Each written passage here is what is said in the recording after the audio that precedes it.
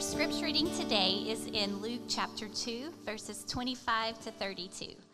Now there was a man in Jerusalem whose name was Simeon, and this man was righteous and devout, waiting for the consolation of Israel, and the Holy Spirit was upon him. And it had been revealed to him by the Holy Spirit that he would not see death before he had seen the Lord's Christ. And he came in the Spirit into the temple. And when the parents brought in the child Jesus to do for him according to the custom of the law, he took him up in his arms and blessed God and said, Lord, now you are letting your servant depart in peace, according to your word. For my eyes have seen your salvation, that you have prepared in the presence of all peoples, a light for revelation to the Gentiles and for glory to your people Israel. This is God's word. School-age kids, you can be dismissed. Good morning. In case you don't know, my name is Jason. I'm one of the pastors here at Covenant Church, and really excited to be with you guys this morning and to open God's Word and let God's Word do its work in our hearts today. And we're in the middle of our Advent series, and we've been talking in a sense about these great Christian Christmas hymns of our faith and how they point us towards Jesus and God's Word and what they mean to us today. And Luke spent 2 weeks talking through this idea of the joy of the world and what that kind of unpacks for us in God's Word. And I was thinking about this for me, and the song I kept coming back to was Go Tell It on the Mountain, which is this, and here's why. Go Tell It on the Mountain, you know, most Christmas songs go one of two ways. One is just this ultra silly, Santa Claus kind of fluff. And the other side is kind of like this real, kind of somber, kind of very reflective type tone. And they're both, fine in their own right, but they kind of feel removed from this kind of idea of what Christmas is, the life-changing message of Jesus coming and putting on flesh. But Go Tell on the Mountain it's this hope-filled song, isn't it? It's full of joy.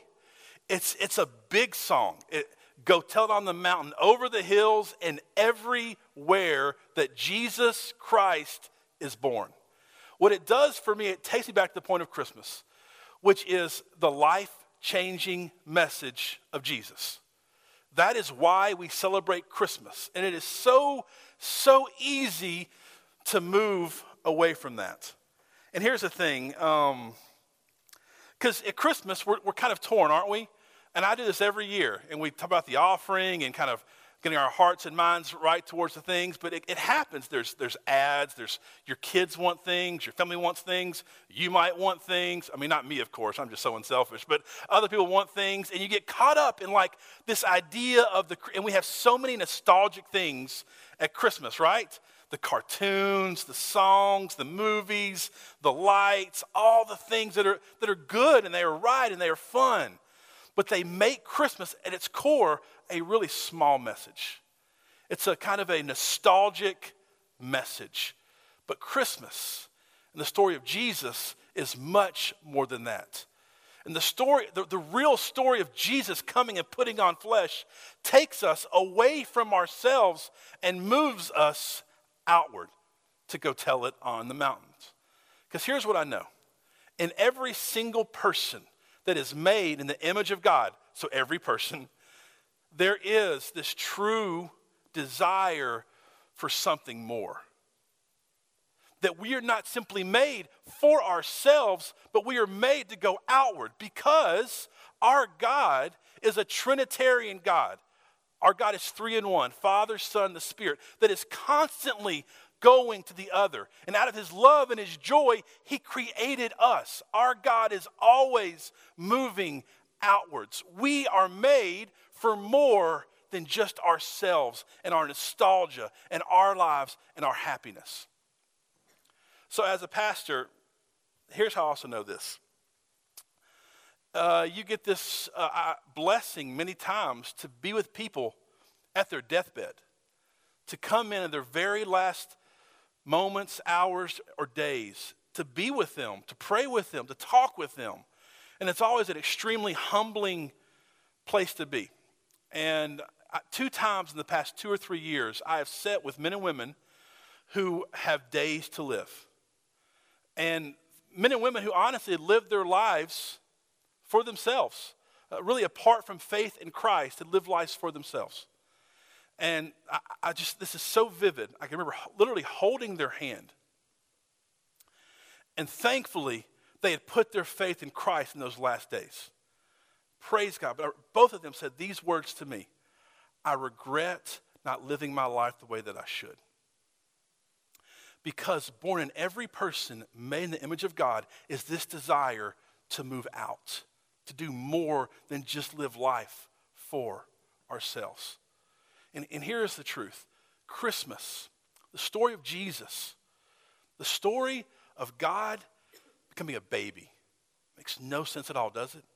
It's a life-changing, moving us out to the fringes kind of message. It's not a nostalgic message. So today I want to talk to you what it's looked like for us to change our little worlds. Not the world. We're not going to change the world. But God has given you a little slice of influence, hasn't he? A little slice. It's family. It's some coworkers. It's some friends. It's a street in your neighborhood. God has given each of us a slice and has said, go. And the Christmas message should not lead us to go further in, but it should lead us to go further out. Let me pray for us. Dear Lord, as we open your word right now, Father, let your word, let the life-changing truth of what you revealed through Jesus and your scripture, Lord, change us today, Father. Give us a heart of a seeker today, a heart of humility, Father. Let us be humble enough to hear from you and respond with worship and obedience. We love you. Amen. Matthew 5. It's a great picture of this, of what it looks like for us to actually begin to change our worlds. The great Sermon on the Mount. Verse 14, he says, you are the light of the world. Talking to his disciples, he says, you are the light of the world. Church today, the church that was born from Jesus Christ, you are the light of the world. That is a great honor, but also it's a great responsibility that we are the light of the world. We are a city set on a hill that cannot be hidden. Nor do people light a lamp and put it under a basket, but on a stand, and it gives light to all in the house. In the same way, let your light shine before others, so that they may see your good works and give glory to your Father who is in heaven. So we got 4 points today. And it's 4 ways that we can begin to change our little worlds. First, live a compelling life. Live a compelling life. Second, give access to your life. Third, stop and listen to people. Fourth, share the hero of your story. Live a compelling life. Listen, everything as far as us going out and changing our little worlds, as far as us being light, starts right here with us living a compelling life. We should look like we've experienced some light. We should be a little tan, basically, as Christians. Just a little tan. A little tan. The light should have touched us at some points. But here's the thing. When I hear about living a compelling life, I go right to the big. Say, okay, I've got to do this big thing for God and then show it off. I've got to do this big thing for God and then show it off. I've got to do all these great things that I don't know if I can or want to do. But I will tell you, in a world in 2019 where every single thing is loud, right? It's loud, it's in your face, it's inconsistent, and it's anxious. That is the darkness of our world, isn't it? Full of anxious people that are just dying to be seen on social media, that are just so up and down day to day. In that kind of world, a compelling life looks like this. It's really small, it's really hope-filled, and it's faithful to the small things of God. Listen, we're not called to be some big version of somebody else. We're called to be this small picture of faithfulness. Let's go to Luke 2. Ashley just read this about Simeon. He is a great picture to us today of this. I'm going to read it again. Verse 25. There was a man in Jerusalem whose name was Simeon. This man was righteous and devout, waiting for the consolation of Israel. And the Holy Spirit was upon him. Two things from Simeon that I want to see today about us being a compelling life, a compelling person. First, Simeon was devout. Simeon was devout and righteous. Simeon pursued God in his everyday. He was devoted to the things of God, to pursuing the things of God, to walking with God. It says the Holy Spirit was on him. The Holy Spirit was on him. He waited years to see Jesus. Years to see Jesus. But he walked with God.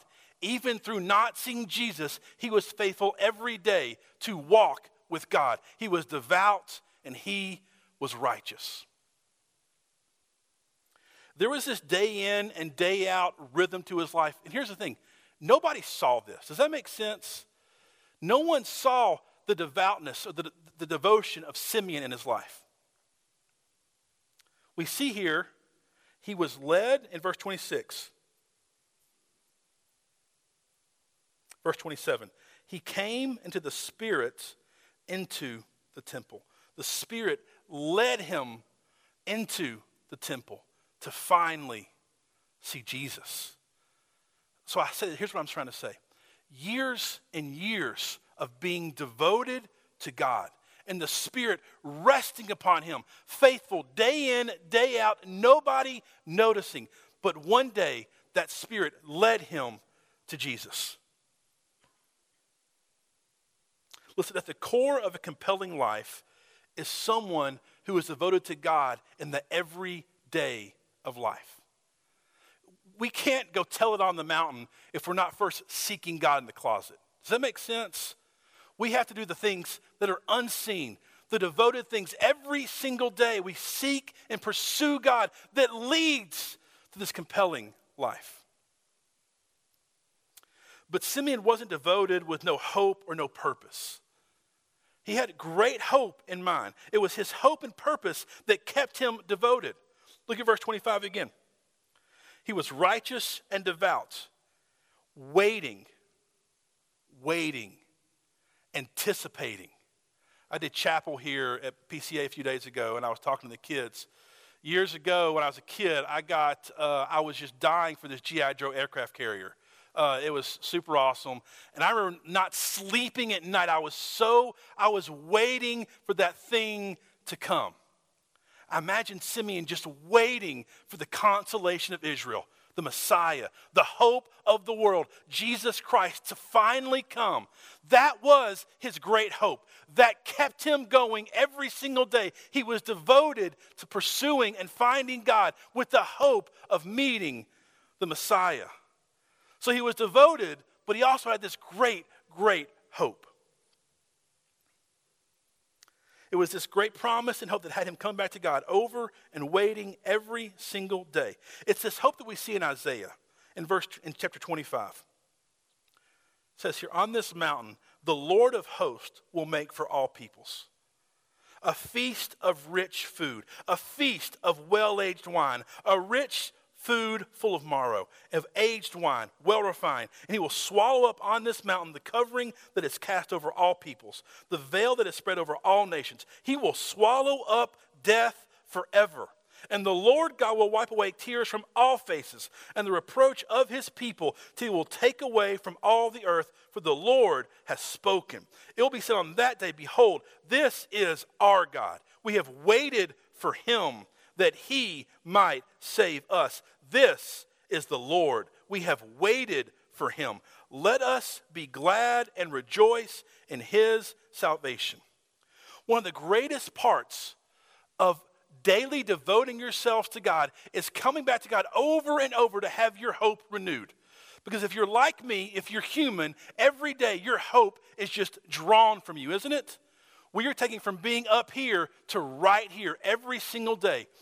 I heard a great thing in a sermon recently that we go to God's word every single day, but we should not leave the text until our hearts are on fire, until our hope is renewed.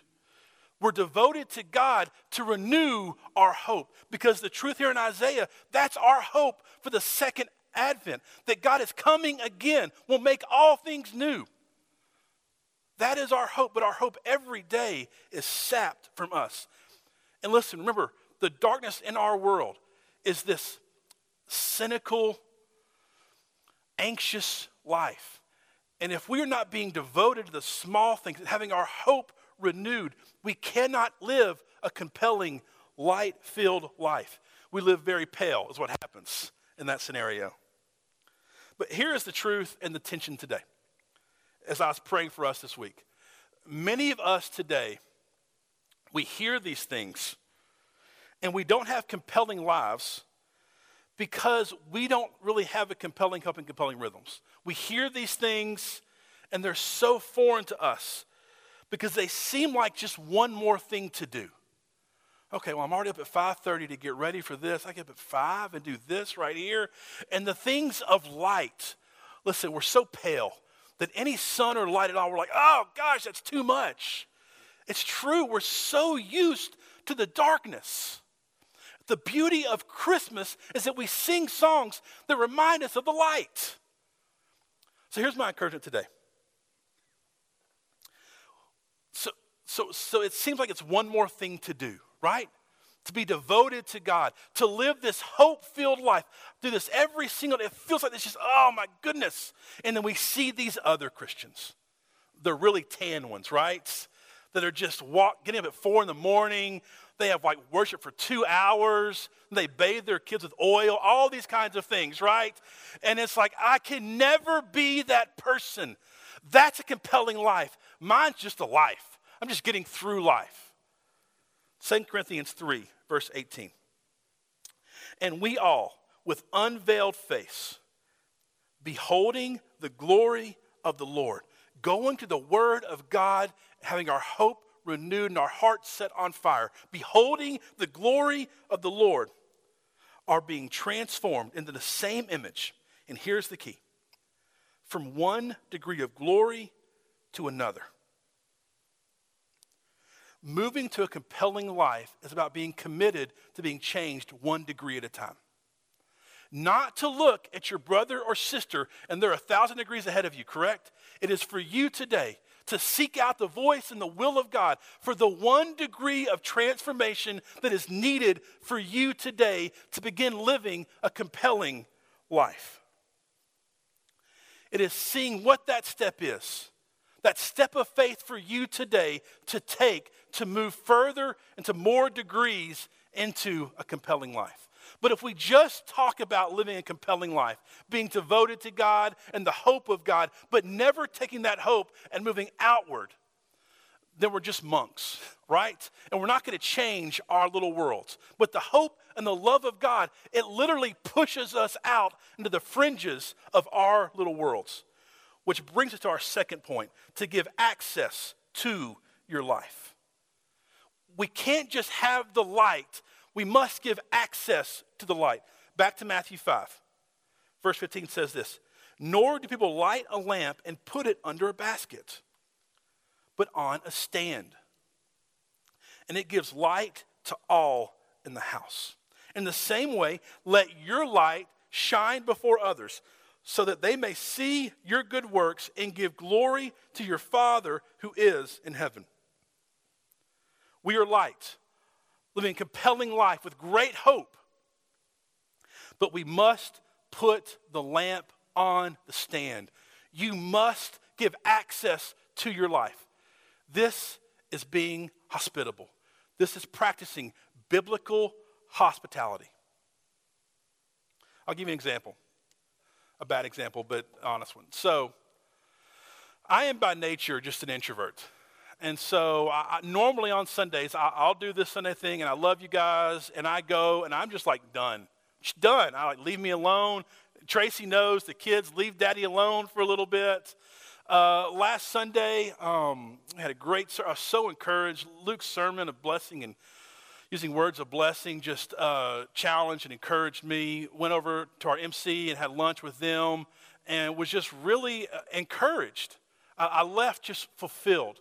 And we get home and the neighbor kids are playing outside in the front yard. And Hayes and Connor, of course, hey, we want to play in the front yard. And here's the deal. I'm the parent. Maybe it's wrong. I'm a little too. They're not going to play by themselves in the front yard. I got to be out there if they're playing in the front yard. But I don't want to do that at all. I want to go inside. I want to watch football and be left alone.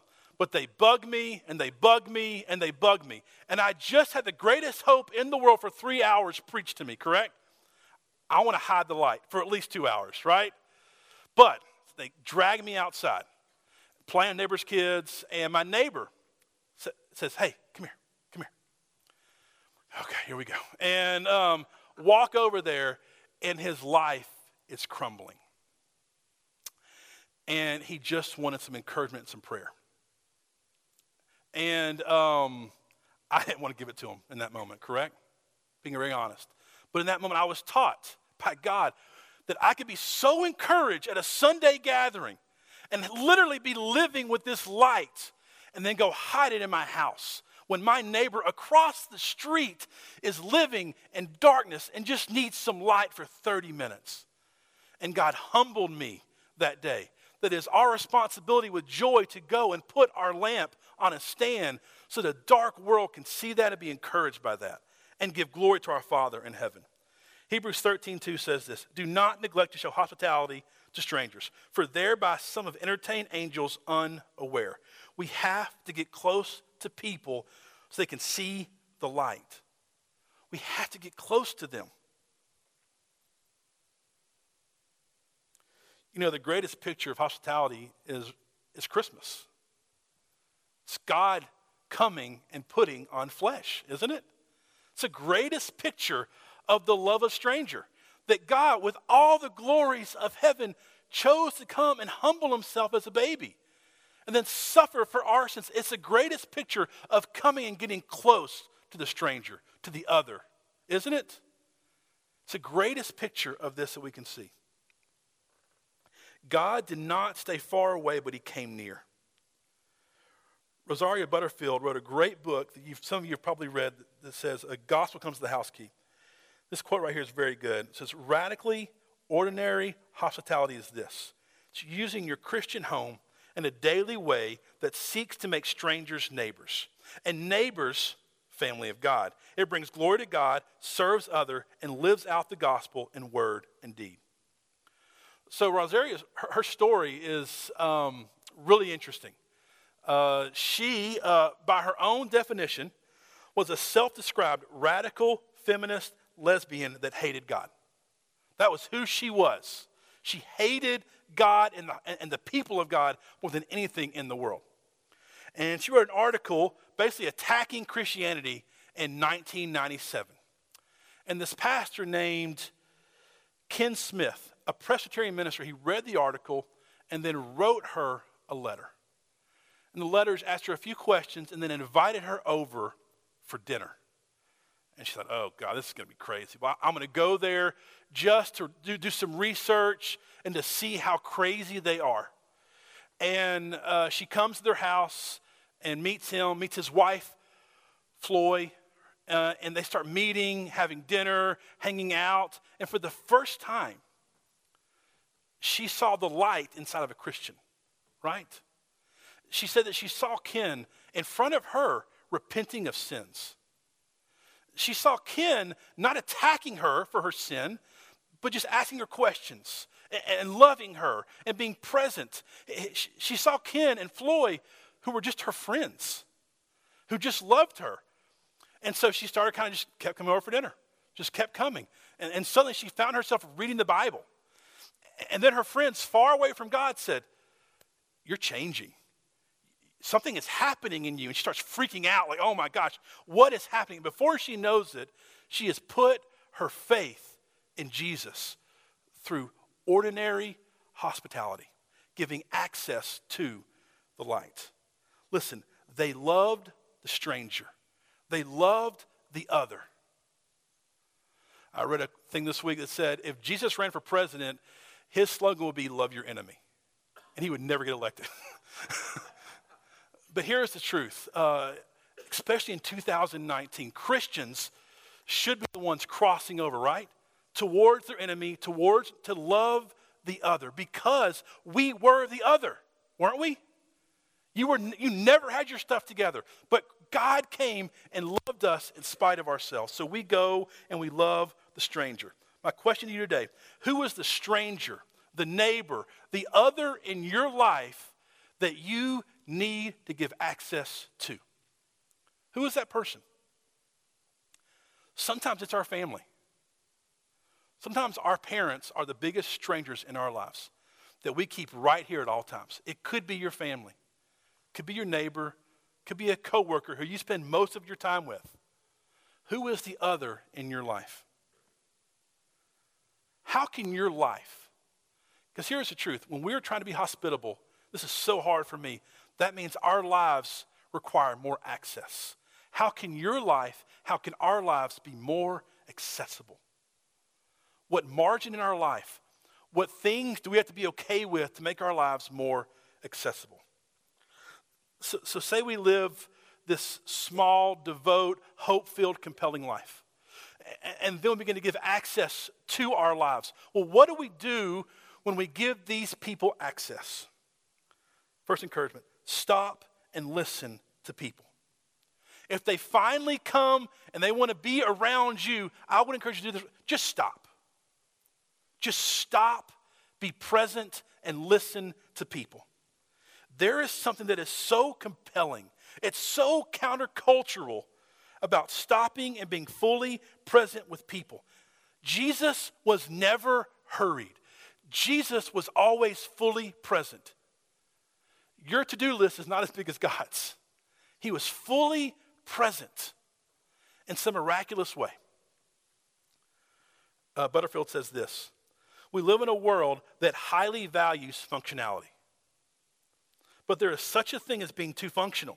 When we are too functional, we forget that the Christian life is a calling, not a performance. Hospitality is necessary whether you have cat hair on the couch or not. People will die of chronic loneliness sooner than they will with cat hair in the soup. Know that someone is spared another spiral binge of pornography because he is instead playing Connect 4 with you, or walking the dogs, or jumping on the trampoline. Know that these small things that you may take for granted have been the Lord's appointed way of escape for a brother or sister. Know that someone is spared the fear and darkness of depression because she is needed at your house, always on the Lord's day. The day she is never alone, but instead safely in community where her place at the table is needed and necessary and relied upon. We are called to be present to people. Our undistracted presence is one of the greatest gifts we can give to people. So a few weeks ago, me and my wife went and saw the movie, the Mr. Rogers movie, with Tom Hanks, famous actor. And we go and see this movie, and just newsflash, I am a crier in movies. I know you're all shocked to hear that. We go in this movie, and I'm just weeping the whole movie. And here's why. As you're watching this story of Mr. Rogers, the thing that was so compelling to me about him is that he was just never rushed with people. His entire tone was like this. It was this beautiful picture of Christ-like presence to me. That there was these people in his life that needed so many things. He was always he just listened and was present with people. Here's a tip I want to give us on how we can love someone. Here's the big tip. First thing, put down your phone. Luke killed us with that last week. I won't go any further than that. Guys, can we just put down our phones for a minute? Jason Wood, can you put down your phone for a minute? Put down our phones. And if you're with someone, try to sit down. Or if you're not going to sit down, at least just stand there like this, but not like this. Be present. And then simply do this. Ask them, how are you doing? And then just shut up. And just be present. I can tell you, people are dying to be heard. Loneliness, especially this time of year, is chronic.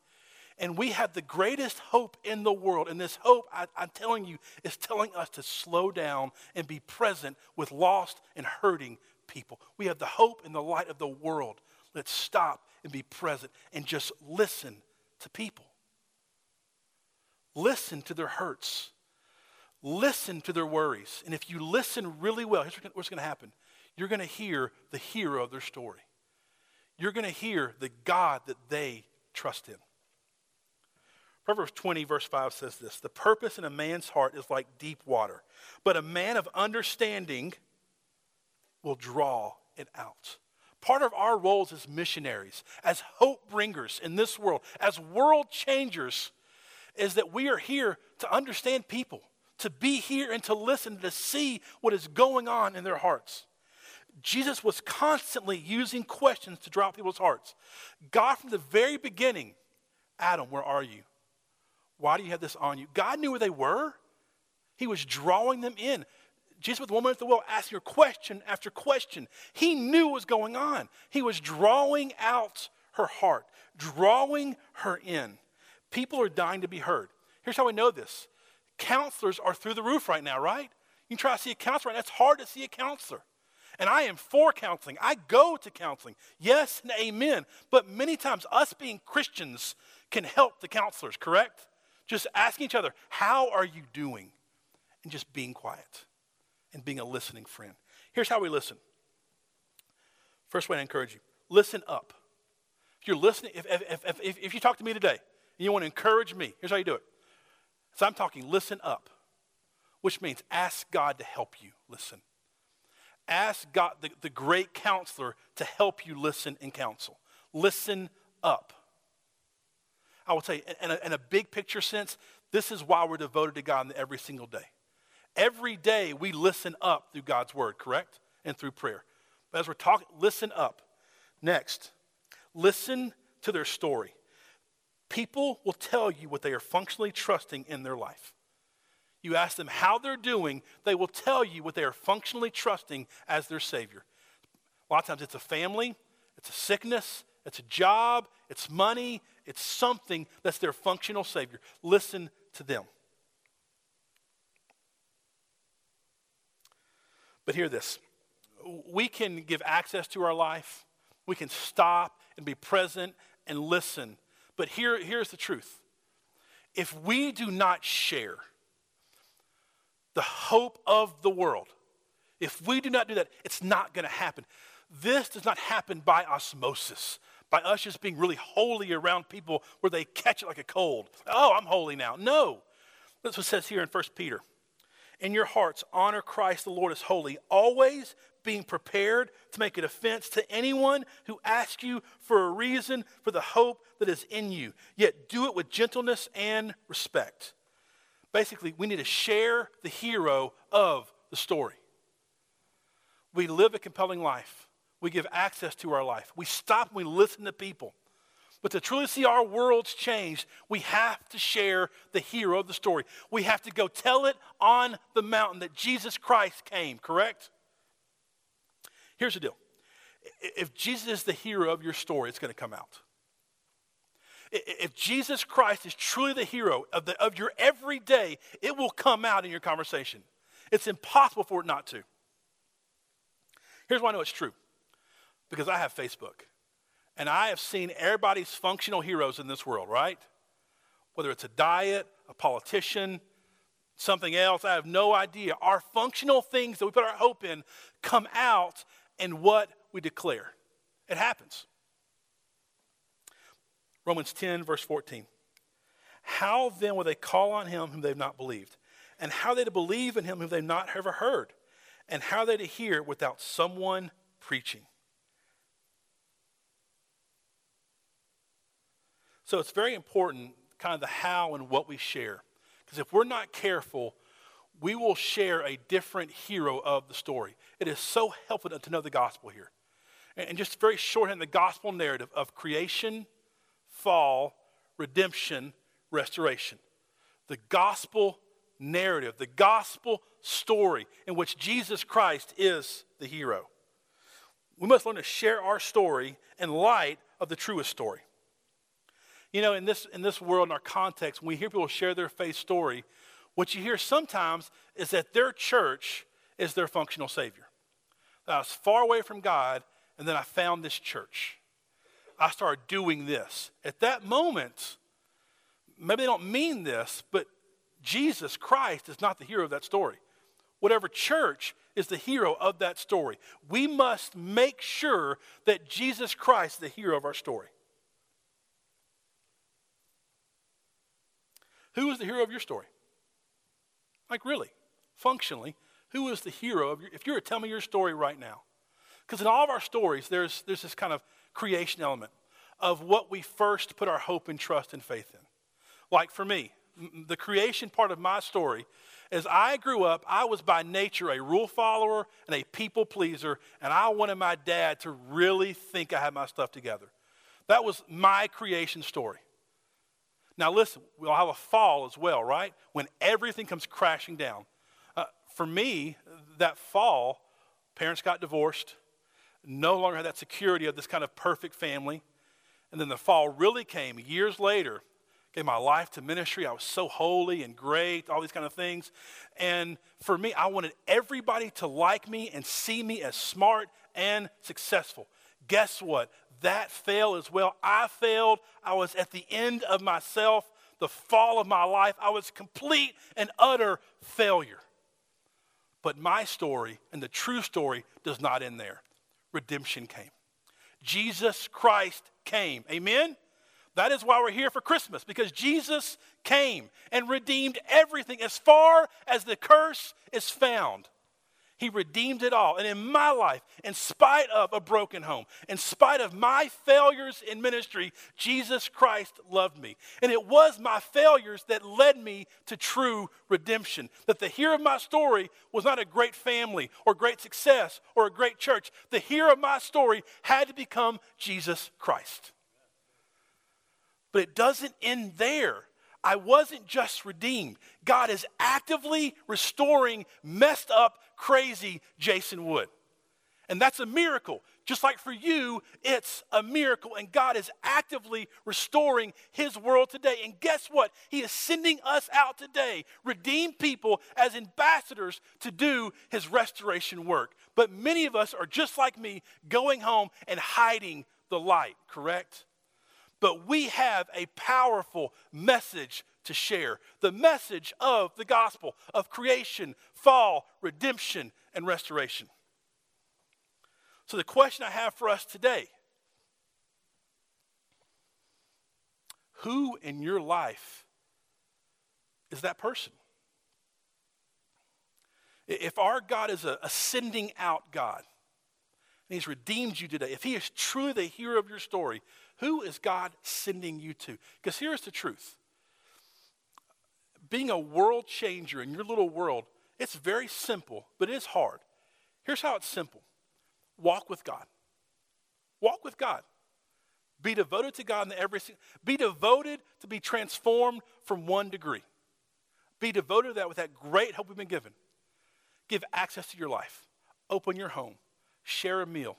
Go to the front yard. Give access to your life. Second, when you give access, just stop. Just stop, look folks in the eye, and just listen to them and their story. And finally, share the hero of your story. Share how Jesus has changed you. Don't share deep theology. Don't share this book of the Bible. Share how Jesus Christ has changed you and your life. Church, you can do this. Here's why I know. You have the Holy Spirit of God, which birthed the church, that is sending you out today for that one person, for those 2 people that are on your hearts and minds right now. God is sending us out today. So the question I want to end with is, what is God saying to you? This is on your connection guide. And here's why it's on there. Because our God is an active God. His word is living and active. And I believe right now the Holy Spirit is impressing upon us to move. What is God saying to you at this Christmas season when people are so lonely and so withdrawn and so isolated? How can you begin to invite them in? What is God saying to you? Let me ask you this. Have you truly tasted and seen that the Lord is good? Can you truly say the hero of your story is Jesus Christ and that you're following him? If not, come talk to us today. We'll have a prayer team in the back to pray with you on those things. If you haven't actually put your faith in Jesus. Maybe today you need to recommit your devotion to Christ, to move from one degree of glory to another. Maybe for you it's to give access to your life, to let your life and your home be accessible to others, to put your lamp on the stand. Maybe you're terrible at just stopping and listening. Putting that phone down and being present with other people is impossible for you. Or maybe when it comes around, you just don't want to share the story. You don't want to share that. What are they going to say if you share the good news? What is God saying to you today? Let's pray. Dear Lord, you're good to us.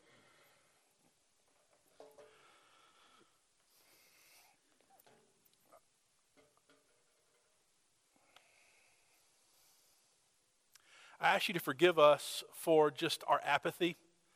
Forgive me for my apathy, for making things about me and my comfort and my pleasure, and forgetting that in your presence there is fullness of joy. So Lord, let us be devoted to the right things today, Father.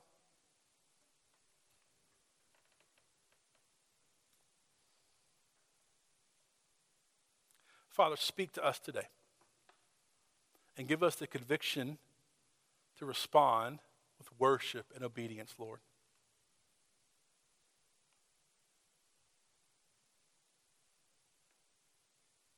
Lord, do a work in hearts today. You're so good to us, Father.